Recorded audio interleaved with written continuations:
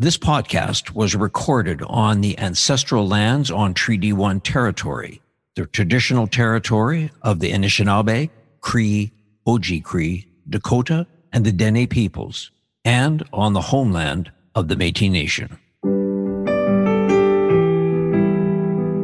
This is Humans on Rights, a podcast advocating for the education of human rights. Here's your host, Stuart Murray. Languages play a crucial role in the daily lives of people, not only as a tool for communication, education, social integration, and development, but also as a repository for each person's unique identity, cultural history, traditions, and memory. Despite their immense value, languages around the world continue to disappear at an alarming rate. My guest today is Rebecca Chartrand. Rebecca is the president and CEO of Indigenous Strategy, but she has a very interesting background, both professionally and in the community.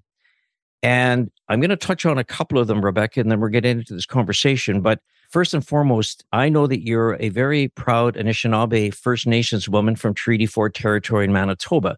And I'm going to tell you that I'm from Treaty 4 in Saskatchewan, Punashai, Saskatchewan. So we've got something in common. I know that you carry a strong sense of pride in your identity and you're regarded for your integrity, courage, voice, and charismatic presence. I know that you've worked to advance Indigenous achievement by bridging between diverse communities using reconciliation, anti-racism, diversity, equity, and inclusion, and Indigenous and multicultural education framework.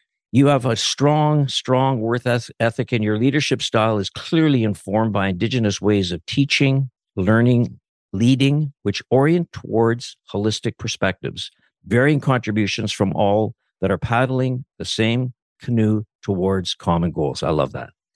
I know that you have done work professionally, Rebecca, for 25 years, experience working in K-12, post-secondary education, and the arts. You were a former vice president of Inspire, which was a national charity that set a record in 2021, awarding some $20 million in bursaries and scholarships to students. You were an executive director at Red River College, where there you created 7 new programs while securing $1.4 million in new funding and created 2 new student support units. You know, your professional part is you're also behind the development of the Ojibwe Bilingual School that opened in 2016. This is the first of its kind in Manitoba, a school that allows students to choose an English or Ojibwe program route to a dual-track school. Got to talk about that. But what I love, too, is that you're into the community, Rebecca, in a big way. So a board member of the Health Sciences Center Children's Hospital Foundation of Manitoba, the National Museum of Nature. Also, you are an Indigenous Education Advisory Council of the Canadian Museum for Human Rights, and you received a Canadian Aboriginal Music Award in 2000. I want to talk about that, but I just learned that you knew how to box. So I want to be careful how we sort of have this whole interview. But Rebecca Chartrand, welcome to Humans on Rights. Well, thank you for having me, Stuart. I'm really happy to be here. I'd like to introduce myself in my language. Bonjour, Tansei, Anin, Wapanuni, Kwejishnakas, Wabashkema, Ingan Dutem, Pine Creek, Duckbay, Volgar, Nindunji, and Winnipeg, Utanang. So I basically said that my roots are from Pine Creek, Duck Bay, and Volgar, and I'm living here in Winnipeg, which is more of like this urban local area here, Utanang. So, Rebecca, we want to talk about, the fact that March 31st is recognized as Indigenous Language Days, and I know you're doing a lot on Indigenous languages. But before we get to this incredible background that you have, you say you were born on the Manitoba side of Treaty 4. I'm on the Saskatchewan side. Just take us through how it is that you arrived to be the professional you are today. Where did you do some of your schooling? And where did you maybe realize that you were being taught in a language that might not have been as familiar to you as a younger person? Right. Yeah. So I grew up in Treaty 1 territory here in Winnipeg, Manitoba, predominantly in the north end of Winnipeg. So I went to, what was considered like the Indigenous schools, like, Aberdeen, and then later Children of the Earth. So I graduated from Children of the Earth High School. And when I think about language, both of my parents are fluent speakers. I am not a fluent speaker. I was the driver behind getting up the Ojibwe bilingual school here in Winnipeg. It opened up in 2016 with the first 3 grades, so it was kindergarten to grade 3. Very proud of that. And then also went on to create an Ojibwe certificate program at Red River College. So it was a 1-year program teaching people how to use the double vowel system when they're reading and writing in the language. And so that was a very unique project as well, but one that was necessary because, we had these language programs that were popping up in the city, and we are an oral culture.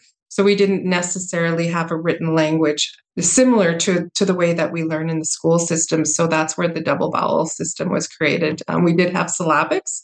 That is a written language, but it's not the language. It's not the form in which we learn in public education. So I'm really proud of these initiatives. I do speak a little bit of Ojibwe, but I am not fluent in it. And so I have some work to do on that front.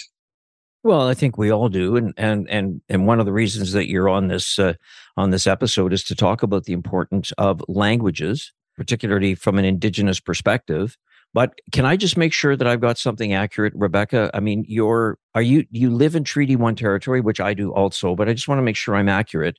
Were you born in Treaty 4 in the Manitoba side of Treaty 4? No, I was born here in Winnipeg, Okay. but that's my home community. So that's where I have my treaty status is with Pine Creek First Nation. Got it. So that's located in Treaty 4. Yeah. Part of the interesting part about this, Rebecca, is that that treaty does sort of cross both Manitoba and Saskatchewan. That's why when I saw that you were Treaty 4, I thought, wait a minute, Manitoba, but so I'm from Punashai, Saskatchewan, and the Gordon Reserve 86, I think it was referred to Gordon 86, was the kind of the home reserve there. So interesting that just an understanding of the importance of treaties. So Rebecca, when you were going through school, what were your sort of, we all as, kind of when we get into grade school, intermediate school, grade 9, 10, 11, 12, you start to think about what you would like to do, with your career or what really interests you.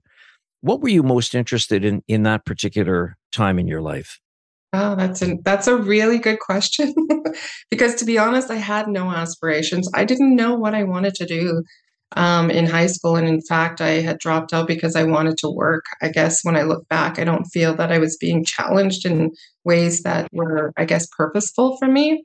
So I dropped out. I was working at Video 1001, but then Children of the Earth had opened up. Children of the Earth was the first Indigenous high school in Canada. And so I gravitated back to high school to finish my grade 12 because, this was interesting. It was something that was reflecting who I was as, an Indigenous woman growing up in the North End. But when I think about what was really motivating me, in terms of my future, I think it was the social justice issues that I was dealing with living in the inner city. For example, one of my girlfriends was murdered in 1991. Her name was Glenda Morris. So she's part of the missing and murdered Indigenous women within this area. I was so enraged when that had happened, because I remember reading something in the Sun that there was speculation that maybe she was a prostitute.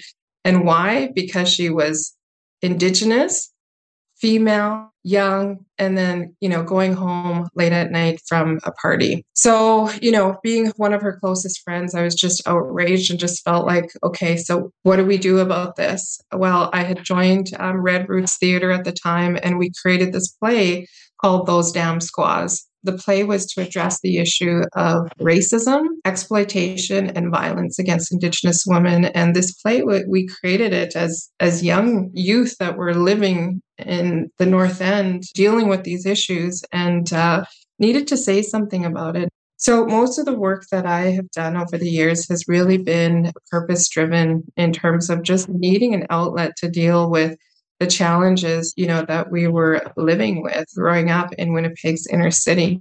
So I got into theater for a while. After that, I did some other plays with the Waskin Theater. We did some plays that addressed the issue of suicide in our communities. When I graduated from Children of the Earth, I graduated with the Governor General Award, and I also graduated with a TD Scholarship. I kept writing about all of these issues in the North End. So we created a newsletter for the school to, really try and amplify these issues that were happening. And then I was given a job at TD Bank after that because of the scholarship that I won. I was hired under employment equity, which was great. I learned a lot about banking and about just financial literacy, which was fantastic. But when I went back to school, I took education. I majored in theater and history and one credit short from psychology as well. So these are the things that have motivated me. I traveled up north working on some of the fishing lodges. When tourists come in from the States, they want to go fishing, hunting. So I did a lot of that. And so I guess at an early age, I just knew I wanted to do something. I just didn't know what. And I think the banking experience really helped. But I realized that wasn't for me. And I have to say, but it was definitely a really important learning experience because being hired under employment equity at the time, it was a huge win that, they're looking to diversify their workforce. But I don't believe that they were ready to receive my presence. And that being, and it's fair because when I think about the dynamics at the time, there was only 3 full-time jobs. The rest were all part-time. Here I am fresh out of high school, no banking experience, getting a full-time job. Other people are fighting to get full-time jobs, but it's just not happening. So you can imagine the type of tension that would create for someone who's young and fresh out of high school. And the only reason why they're hired is because they're Indigenous. So yeah. So I think it's even those types of experiences that kind of made me go, and I couldn't articulate it at the time, but it kind of made me go like, okay, we need to do something about this because all of this does not feel good. So I think those are the motivators for me, is just always trying to go, okay, we need to increase our voice. We need to increase our presence. We need to create spaces that are safe and nurturing for us, especially for our young people, if we're going to get anywhere, if we're going to get out of, what this is for us. And a lot of times it's the intergenerational trauma. Yeah. Yeah, yeah. So, Rebecca, just if you can share your thoughts, for example, this isn't to be a criticism. It's really to try to learn from the process. So, the TD Bank looks at you and gives you a scholarship. You have the chance to go and work full time there, as you say. And, at that point, there's a lot of people that would be looking at you saying, well, there's only one reason that she's here. It's because she's an Indigenous woman. Forgetting the fact that, are you qualified? You have the experience. All of those things get put to the side. So I want to just, from your perspective, you have to sort of step back and say, for corporations that want to try to look at how they can diversify through equity and inclusion, I think that's important. I don't want to take anything away from anybody. The point I make, I guess, is now I'm talking to somebody who is on the recipient side of that. So not the management side, but they're on the recipient side. Is there a better way for people, like in your instance, if you could sort of go back into the Wayback Machine and sort of say, wow, what a great opportunity. And now you arrive at the TD Bank and you've got this job that they could have made you feel more welcome rather than, and I'm not saying they didn't, but it's just that, at some point they get you there and they sort of say, well, look at what we've done. We're starting to move in this direction, but then kind of over to you, Rebecca Chartrand, to try to survive in that sort of environment, which is new to you. Is there some experiences you could share to say, in the future, this is kind of what would make it more easier for people to be in that inclusive environment?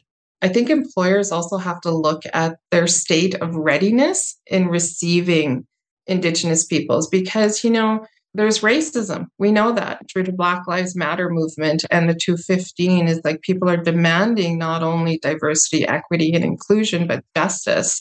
And so for me, justice is about data. It's ensuring, again, that people have these safe and equitable opportunities for employment or whatever it is. But I think readiness is important. And so I think the employers need to look at the question of, are we ready to receive this? Are we ready to support these employment equity opportunities? Because it's not just about hiring people, but you need to look at the bias that exists, amongst staff. You need to look at the institution itself, because when we look at things from an anti-racism lens, our larger institutions weren't designed for people like me to succeed, and if we look at post-secondary education, for example, there's a good example, right? We had residential schools that were created, as part of the segregation that we experienced as First Nations, Métis, and Inuit people. So we have to look at, the status quo and who is the system working for and why. And so it's not just the systems itself, but it's all of the social dynamics between people, understanding microaggression and where that comes from, the prejudice. And so I think there's a need to do a lot of work around that in terms of, where people are at individually and then collectively as, an organization or a business in the ways in which they're about to receive people. So there needs to be some cultural awareness. And thank goodness we've arrived at this place of anti-racism. When we look historically at the work we've done, we started with multiculturalism, right? And then multicultural education, because things were so diverse. So we've done a great job. And Winnipeg's fantastic for it. We have Folklorama. And then people said, okay, that's not enough, so, okay, let's do diversity, equity, inclusion. Let's take it a step further. But we really have hung our hat on gender equity with the DEI work. And we never really got into talking about race or racism. And so now we've arrived at, looking at things from an anti-racism lens. And, to me, it's all about data and accountability. It's like, okay, how do we know we're actually moving the needle? How do we know, people are actually doing well in these spaces? It's not just about hiring people, but it's looking at both qualitative and quantitative data to see how we are moving the needle. But part of it almost would be I'm looking at your particular business now, Indigenous strategy that you're running, that they would necessarily, an organization say, look, we need to get more diverse equity and bring in inclusivity into our organization before we hire person one. This isn't a pitch, by the way, for your company, Rebecca, but what they really would do is to sort of engage you and your organization and say, how do we get ready to make sure that when we start bringing people that are that we're trying to bring in on the diversity and the equity piece, how can we make sure that day one they feel as if they belong here, that this is a training opportunity for them, that there's an advancement opportunity for them, in ways that probably weren't there when you first started. And again, I'm not trying to throw any shade against TD Bank, as a matter of fact, give them some credit for doing what they did, but I'm sure that they, yeah, no, good. Okay, no, perfect. And thank you for that. But just the point is that you arrive there and, at some juncture, what's the orientation like for somebody that has not necessarily been part of their employment opportunity? I don't think there was anything different. I was being treated as everybody else. And at that time, I think people just thought, well, that's the way we need to approach things. Like we treat everybody the same. We don't see color. But I think that's where, so again, some work has to be done, because when we think about hiring practices and our biases, we end up hiring people that look like us, right? That talk like us, that behave like us. And so I think, from an HR perspective, that's where diversity and equity policy is really important, just because we have to find ways to kind of recognize our bias and look outside the norms. So I think that's one way to look at it. I think you need data. You need to understand, what is the makeup of your diversity now? And so the trend is to collect census-like data in the workplace, which I think is a really good starting point. And then to understand, well, what is the makeup of who we are and who are we representing? So the education system is a good example. I built an anti-racism policy for Seven Oaks School Division, and we conducted a census type of survey with all of the staff in the division. And it was fantastic. We had a 75% return in terms of, staff filling out. And then how did that impact the division? Well, we realized, okay, well, if this is our student makeup, then maybe our staff should reflect that. And so there's been several hires of moving, educators up to admin role positions to help reflect, the student body and the community in which they're representing. So those are some important things. Data, really holding up the mirror, looking at yourself and going okay, who are we and where do we need to do some work here? And, it's really important to ask people of color, so Indigenous, Black people of color, like, what is your experience like in this workplace now? How can we make it better? And if you have none, then why don't we have none? And so I think another good example of that for me is with the cab companies. We know that there's huge tensions between the Indigenous communities, some of the cab companies, but when you also look at the diversity of the cab companies, we recently met with the cab companies, and some of the anecdotal information that we collected is because, we're trying to bridge build and bring these two communities together and say, how do we work better together so people feel that they're getting a service and they also feel safe and respected? And then, recognizing that the cab companies are a local business and, we want them to do well too. So it's having these very frank and sometimes very uncomfortable conversations about, what the reality is. And so one of the realities is that the cab companies don't have a lot of Indigenous people working for them. They, in their own words, they maybe had about 10 out of 2,000. Well, there's a good number that we can work with, right? It's like, okay, you have 10 people. How do we get it up to, 10%, 15%? We start creating benchmarks. But we also need training. And I think that training is really about anti-Indigenous racism training. Understand like where some of this bias or these attitudes might come from that create like these tensions between, this particular community and the Indigenous community. And so that's a good example of where we could, look at race relations, and we could look at, the data, the demographics, to create like a clear plan in terms of, well, how do we move reconciliation forward? How do we ensure that, people feel safe at, when they're accessing a certain service? And, and there's bias on all sides. Bias just doesn't go one way. So I think we need to kind of dig in and look at these things in a very holistic way. For sure. And so, Rebecca, just talking about, the issue for Indigenous peoples and the cab companies, as you mentioned, who took the leadership on that to start that process to make that go? How did that develop? Because, there's so many times that we need to look at models that work, some that might not work, but that's okay. We adjust. But would you say this is a model that worked? And if so, can you just talk a bit about the leadership on it? There was a group of women in the community that had come together to talk about incidents, some specific incidents that were actually in the media in terms of safety issues. Some Indigenous women not feeling safe when they were riding in Winnipeg cab companies. And so that's why Quay Rides was created. It was Indigenous women creating safe rides for Indigenous women.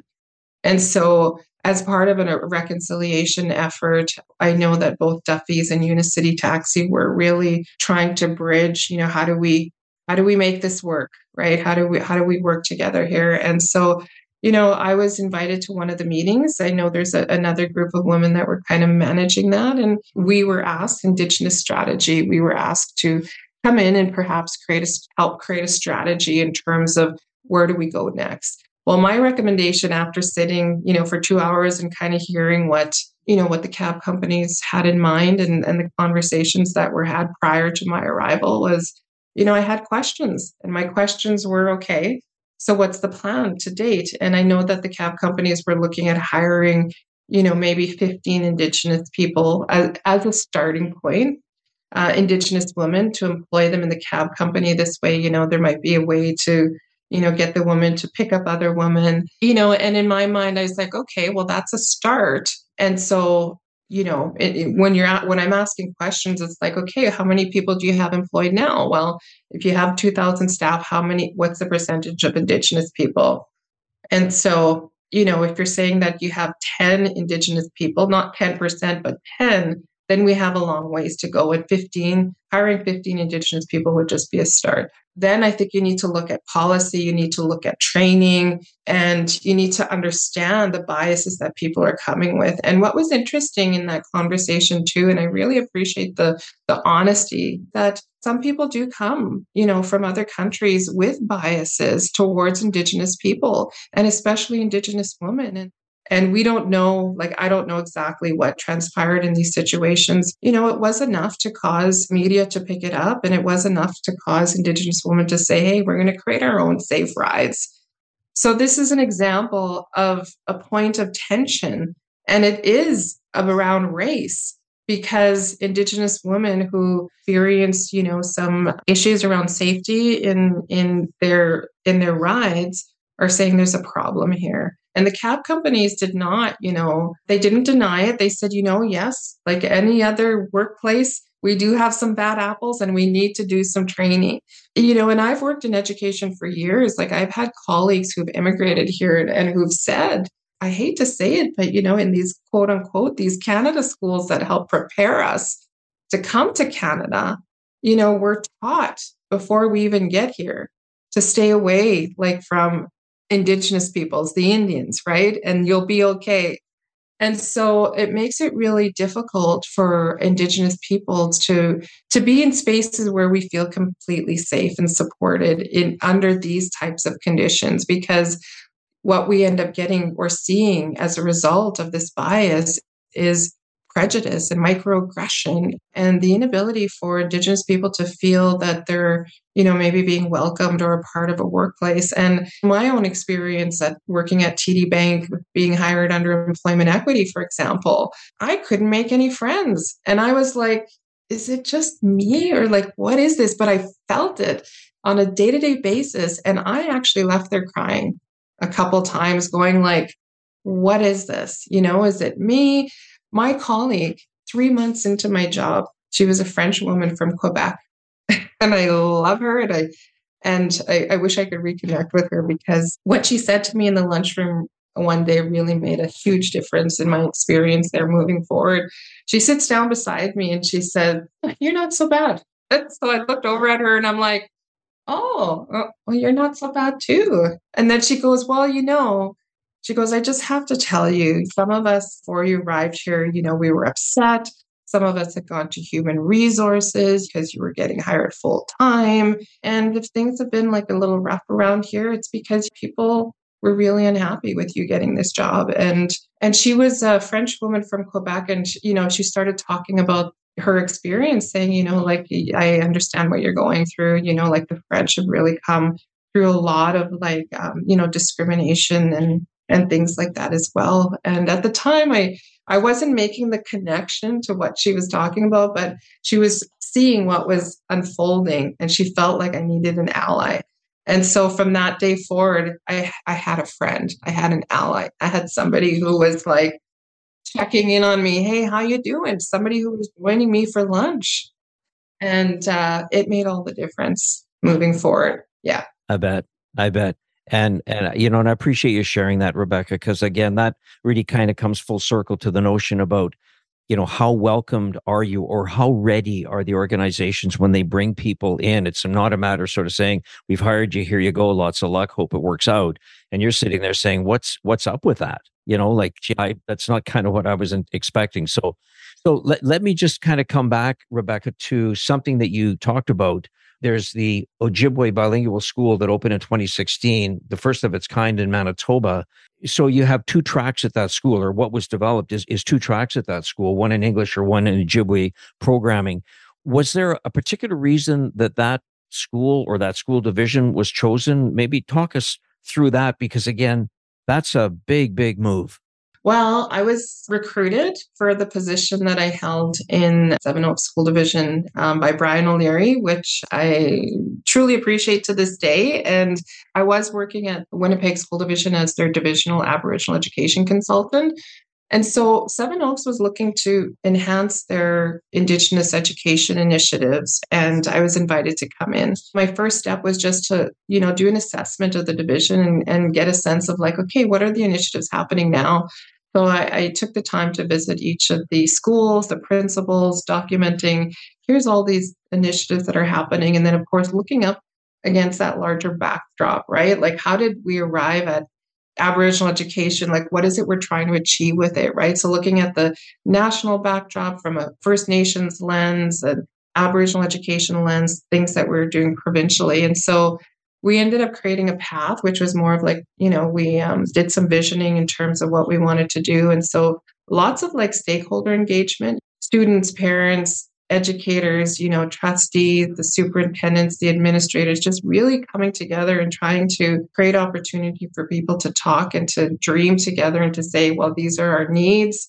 here's the challenges, here's the aspirations. So we created a vision. And in that vision, one of the things was to create our own school where we could practice culture and language was at the heart of it. And Elder Mary Shane, who was the elder in residence there, the language piece was really important to her. And she kept stressing it. And we all did. And we wanted to all support that. And, because Mary is a residential school survivor. From that, I had created a policy for Seven Oaks School Division, and there were 7 areas of focus. One was, supports for students, supports for staff, parent and community engagement, curriculum and resources. And then the last one was language. We wanted to help revitalize language. And so we did that in a number of ways. We did it by, I had applied for grants to create some Ojibwe summer camps. And then we created programming throughout the year to try and bring families together to learn a lot about language, not just students, but families. And so that was such an amazing experience, because it was really not only about building, like trying to revitalize language, but we were building community, and we were building it with families. There was monies that was available through Canadian Heritage, through the National Indian Brotherhood Trust Fund.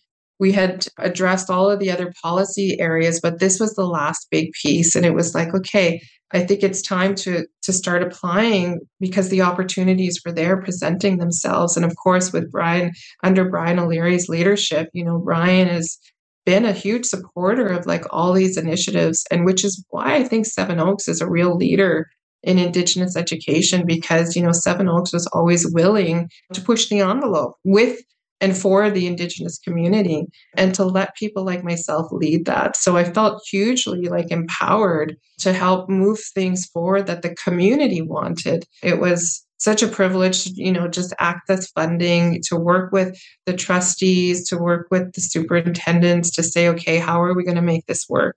There were a couple of schools that we were looking at. We wanted this school because it was newer. It was formerly a French bilingual school, but they had a new school that was opening up, and that French bilingual program was moving down the street to the new school. And so it only made sense to maybe use this school to support the Ojibwe bilingual program.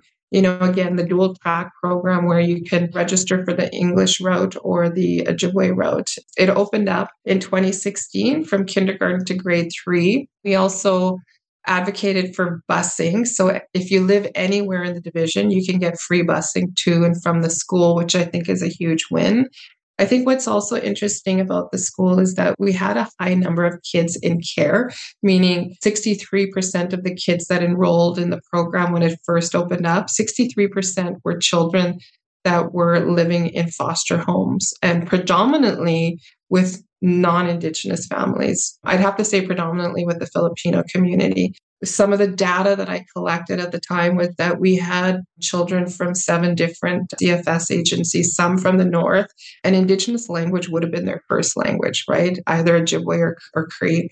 And so it was really important, from that perspective for me to reach out to those CFS agencies, because it was the CFS agents that had to make the decision to, because they were the legal guardian to move their these children into the program. And so part of the extra legwork that I had done was reached out. I made a list of all of the kids, identifying which CFS agency they're working with. I'd send a letter, I'd call, I'd say, hey, we have 5 of your kids in this school, and we need to work together to support the children. Because what I realized in working in the division, like Seven Oaks had the second highest number of kids in care, second to Winnipeg School Division. And this, again, was based on all the data that I was pulling together. I think we had about 800 kids in the division in 2016 that, were kids in care.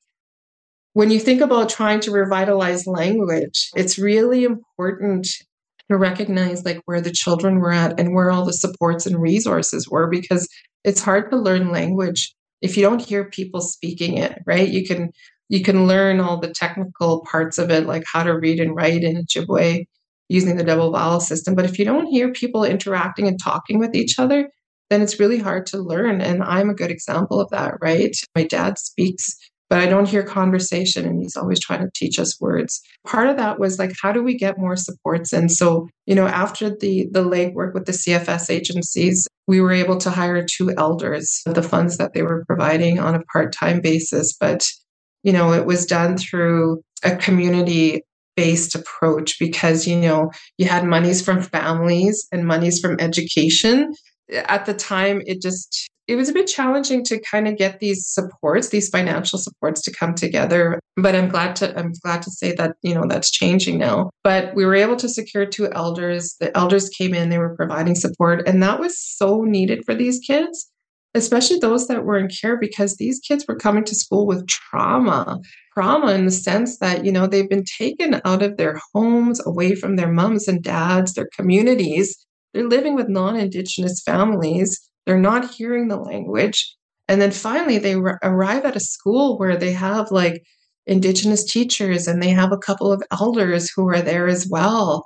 And they're hearing the language, and all the other kids are Indigenous too. And for some of our kids, it was exactly what they needed. I just remember one of the kids would grab onto one of the staff members' legs and didn't want to go home.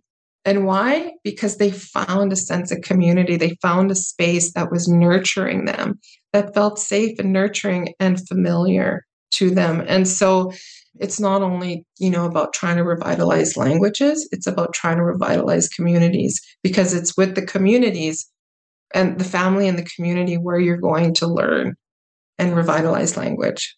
Yeah. Yeah. So Rebecca, a couple of things, because we are talking about, the end of March 31st is Indigenous Languages Day. We're talking about language, the importance of it. When you looked at Seven Oaks School Division and you wanted to sort of get into that Indigenous languages piece, 2 questions. One is, how did you decide, say, for example, on Ojibwe, number one? And number 2 is, are there that many, or how would you find the resources and the teachers that could allow the K-3? Kindergarten with grade 3, that to be able to sort of learn and teach that? Because again, that's a whole other resource that I think would be, challenging at this point. Oh, absolutely. So we hired 3 First Nations teachers from 3 different communities. So I have to tell you, there was so much work in deciding which dialect we were going to be using in the school. So that alone was a huge hurdle to work through and to come up with agreements on, okay, well, this is how we're going to spell the word book. This is how we're going to spell the word school using this double vowel system, because like we're in the midst of not only like revitalizing languages and oral language, we're also in the process of like also engineering this way of how we're going to teach the language within a public school system that uses, the Roman orthography, right? So there were all of these different challenges to work through. So one of the things we did was we collected 100 words, most common words that we're going to use in the school system to communicate to the kids on a day-to-day basis. Came up with some agreements on how we're going to spell those words in terms of dialect. And then one of the projects I did as well, shortly after I left Seven Oaks School Division, was I created these 15 Ojibwe bilingual books, and I put the link in our chat. So they're free. And so I had secured funds from Canadian Heritage to write these 15 Ojibwe bilingual books because we had no resources in the school to teach the language. The teachers were working double duty because not only are we setting up a new program, but they're creating all of the resources, little booklets to help kids to take some things home and learn. So the 15 books that I created were all of the words that the kids would be using in the school. So commands like to sit, to stand, to have a drink of water, to read a book. So that was a support to the program. I think people need to understand that, we're not just trying to revitalize, get speakers speaking, but we're also in the state of like actually writing the resources and creating them as we go along. And so the reason why we chose to teach Ojibwe is because when you look at the province of Manitoba, the majority of Ojibwe-speaking communities, Anishinaabe-Mowin-speaking communities, are in the southern part of Manitoba. And so the Cree-speaking communities are in the north. And so when we did a survey to community, we asked, would you enroll your child in an Ojibwe program or a Cree program. And an overwhelming amount of response was for the Ojibwe. And, I think we had 4% at the time that said they wanted Cree. And the plan was to incorporate Cree at some point. The program has grown, so it goes to grade 6 now. So it's kindergarten to grade 6, no, to grade 5. A grade level is added each year.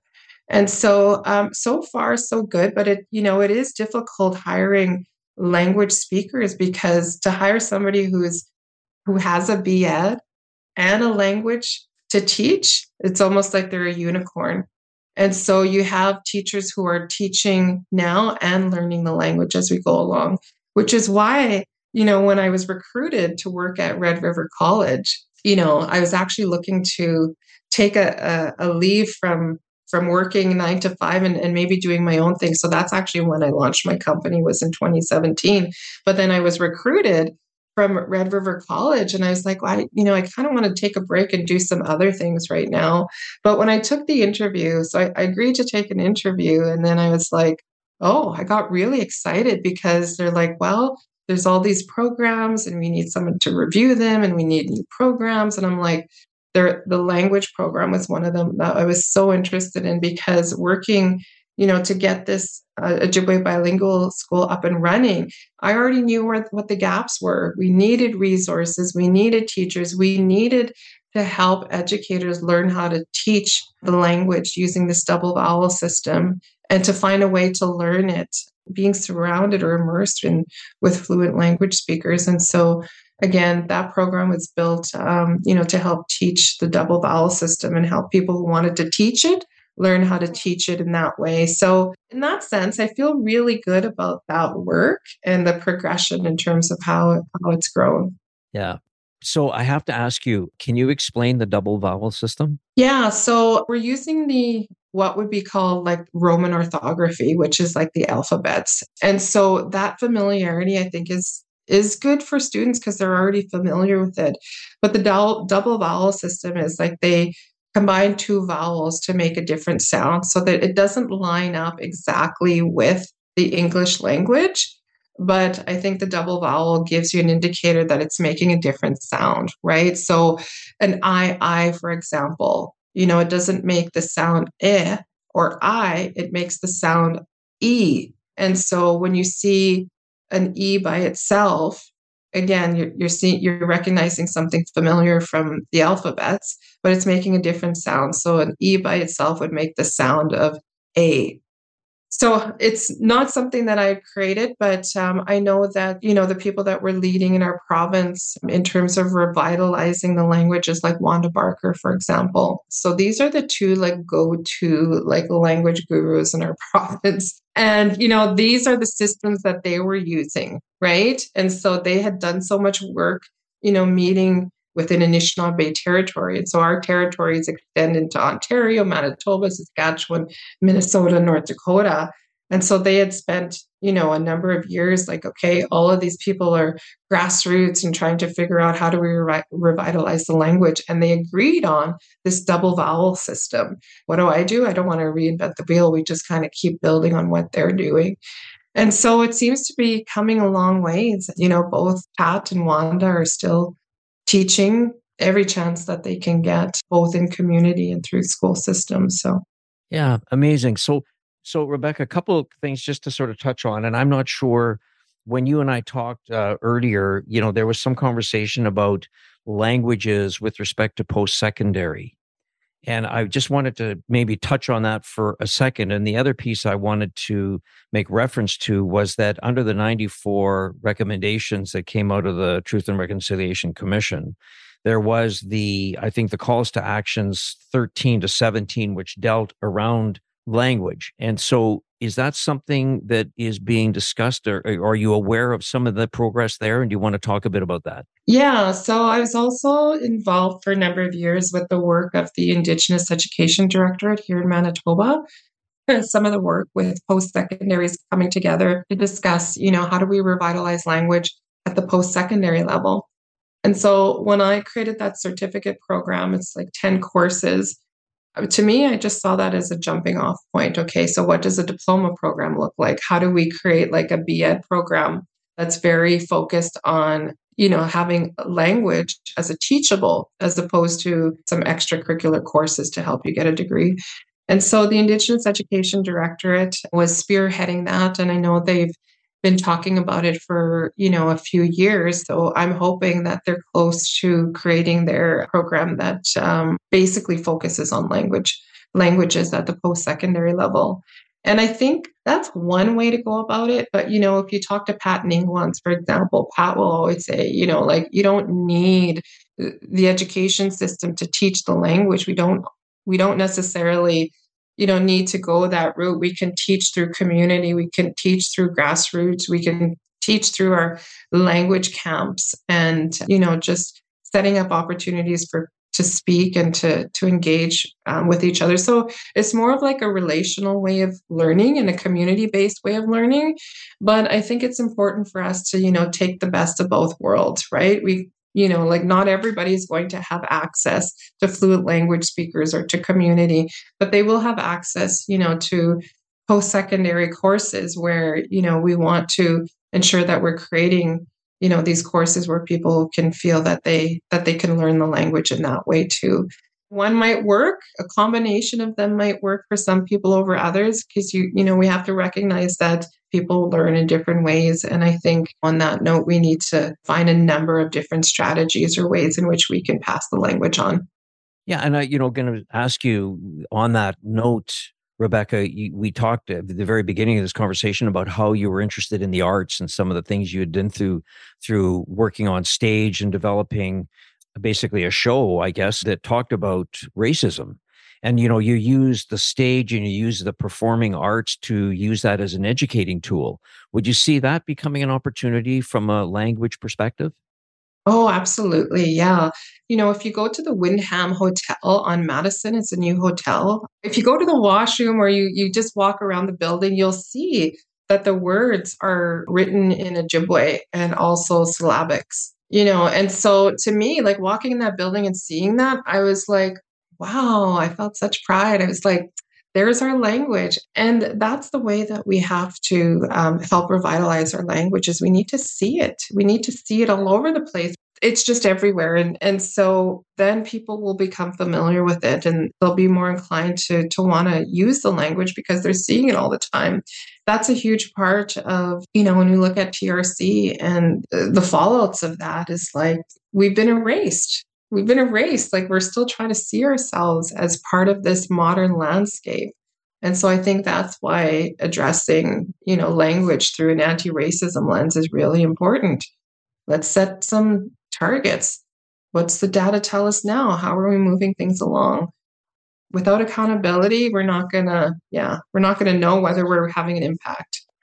Yeah. So Rebecca, Clayton Sandy, who's a good friend of mine, we had breakfast at that hotel and we walked around and I saw the other language, but I'm not sure that out of my ignorance that I would have known that was Ojibwe. Yeah. Well, and see, that's the thing, like you would have to understand whether it was or not. And there's a lot of similarities between, Ojibwe and Cree, but then there's also some difference. Mino Pimatisiwin, for example, which means, walking a good life. It's very similar in both. There might be a slight dialect difference, but in both in Ojibwe and Cree, it means, to walk in a beautiful way or a good way, Yeah. Yeah, interesting. So, Rebecca, the last thing I just we're going to do a little bit of a different twist here for a second, because I know that you have taken boxing as a younger woman, and you're still young, by the way, but tell me about what got you involved in boxing? What do you take away from that? And then as you think about that answer, the last question I would just have is for those people listening, what can those listeners do to help advance Indigenous languages in society? What can we do? But kick off with the boxing for a second. I used to box quite a bit before I had my son. He's 9. For me, I think I needed that level of intensity because I'm a change maker. So, I've been recruited for, my last 4 positions, but in those positions, like you have to realize that there's so much going on all at the same time. And at the core of it is like you're wanting to build and maintain good relationships. But because I'm coming in and asking questions that are offsetting sometimes, like asking people for data, for example, like what is the data telling us? Especially when you're wanting to do strategic planning.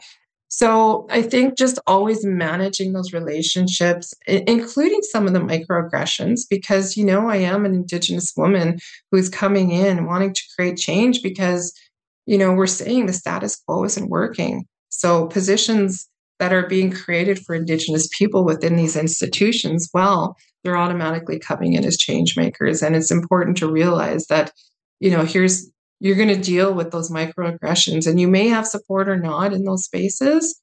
It's great if you do, but there's, I don't think people can fully understand, sometimes the level of what that might be. And so for me, recognizing that my role is to educate and to help kind of move initiatives along. And, my work isn't about me. It's about, being a voice and a presence for other people. And that is usually Indigenous youth, whether it's K-12 or post-secondary, because that's where I've worked. And so that's always been my driving force, is keeping that in focus, that I need to create change. I need to create these opportunities, for all these young people who are coming up behind me, so that, they have a stronger foundation and they have those spaces that are there to support them. And that's not always easy work. I mean, it is. It's great. It's fulfilling work. You meet great people along the way, but there's such a high level of intensity in having to kind of manage and maneuver some of that stuff, right? Those race relations, sometimes the microaggressions, or even the lateral violence. So for me, boxing helped, me manage just working through my feelings and kind of letting things go. It's like a complete escape. I don't think yoga would have cut it, because I do yoga too, but yoga is much more like relaxing, free flowing, balancing and centering yourself. So I think with the intensity of the work that I was doing, that was the perfect outlet for me. And I joined a boxing program where at the end of it, it was called the Fight Club. At the end of it, you're committing to boxing. So I got into the ring. I had 2 fights. I won my first and I lost my second. It was something that I wanted to do. So I was able to, check that off my bucket list. And I just started boxing again the last couple of years. After I had my son, I had a hernia and it finally got fixed. So I'm feeling great. I'm loving it. I encourage other people to check it out.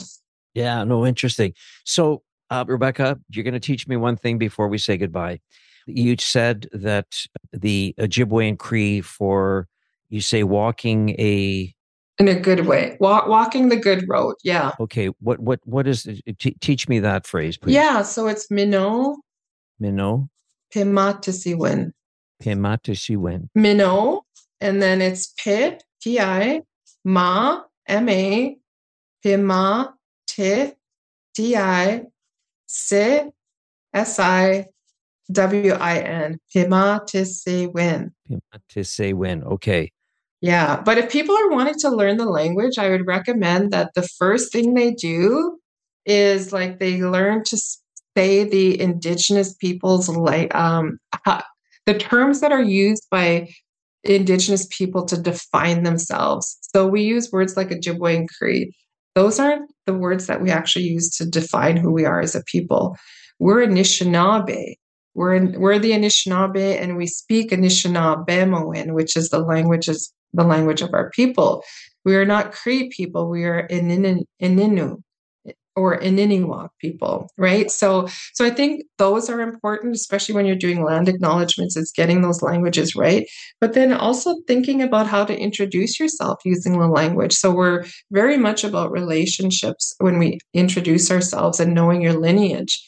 And so that's why when we introduce ourselves, we say, so you would say Stuart Murray, Ndishnakas. Stuart Murray is my nickname. And then you might say the name of your clan. And your clan is usually like your last name, right?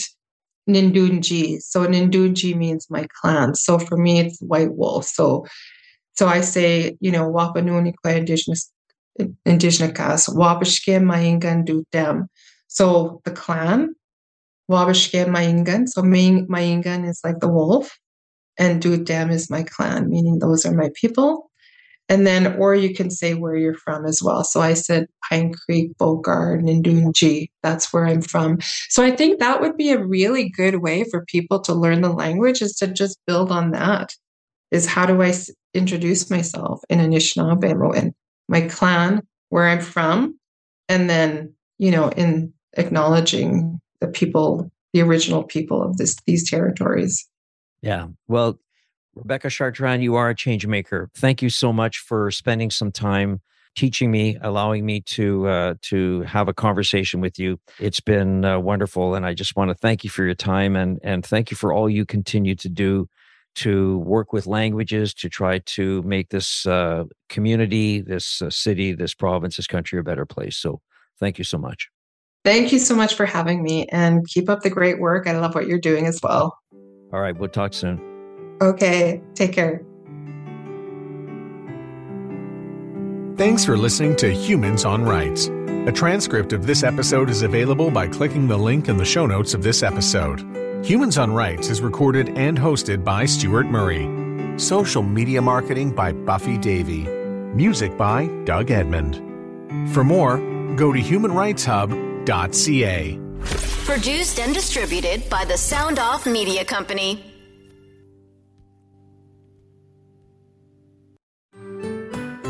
I'm Andrea Askowitz. And I'm Allison Langer. And we are the hosts of Writing Class Radio, a podcast, but we are so much more. We have writing classes. So if you are looking for live online classes where you can join a community, write to a prompt, get feedback, and get better, check out all our classes at writingclassradio.com. And listen to our podcast wherever you get your podcasts and at writingclassradio.com.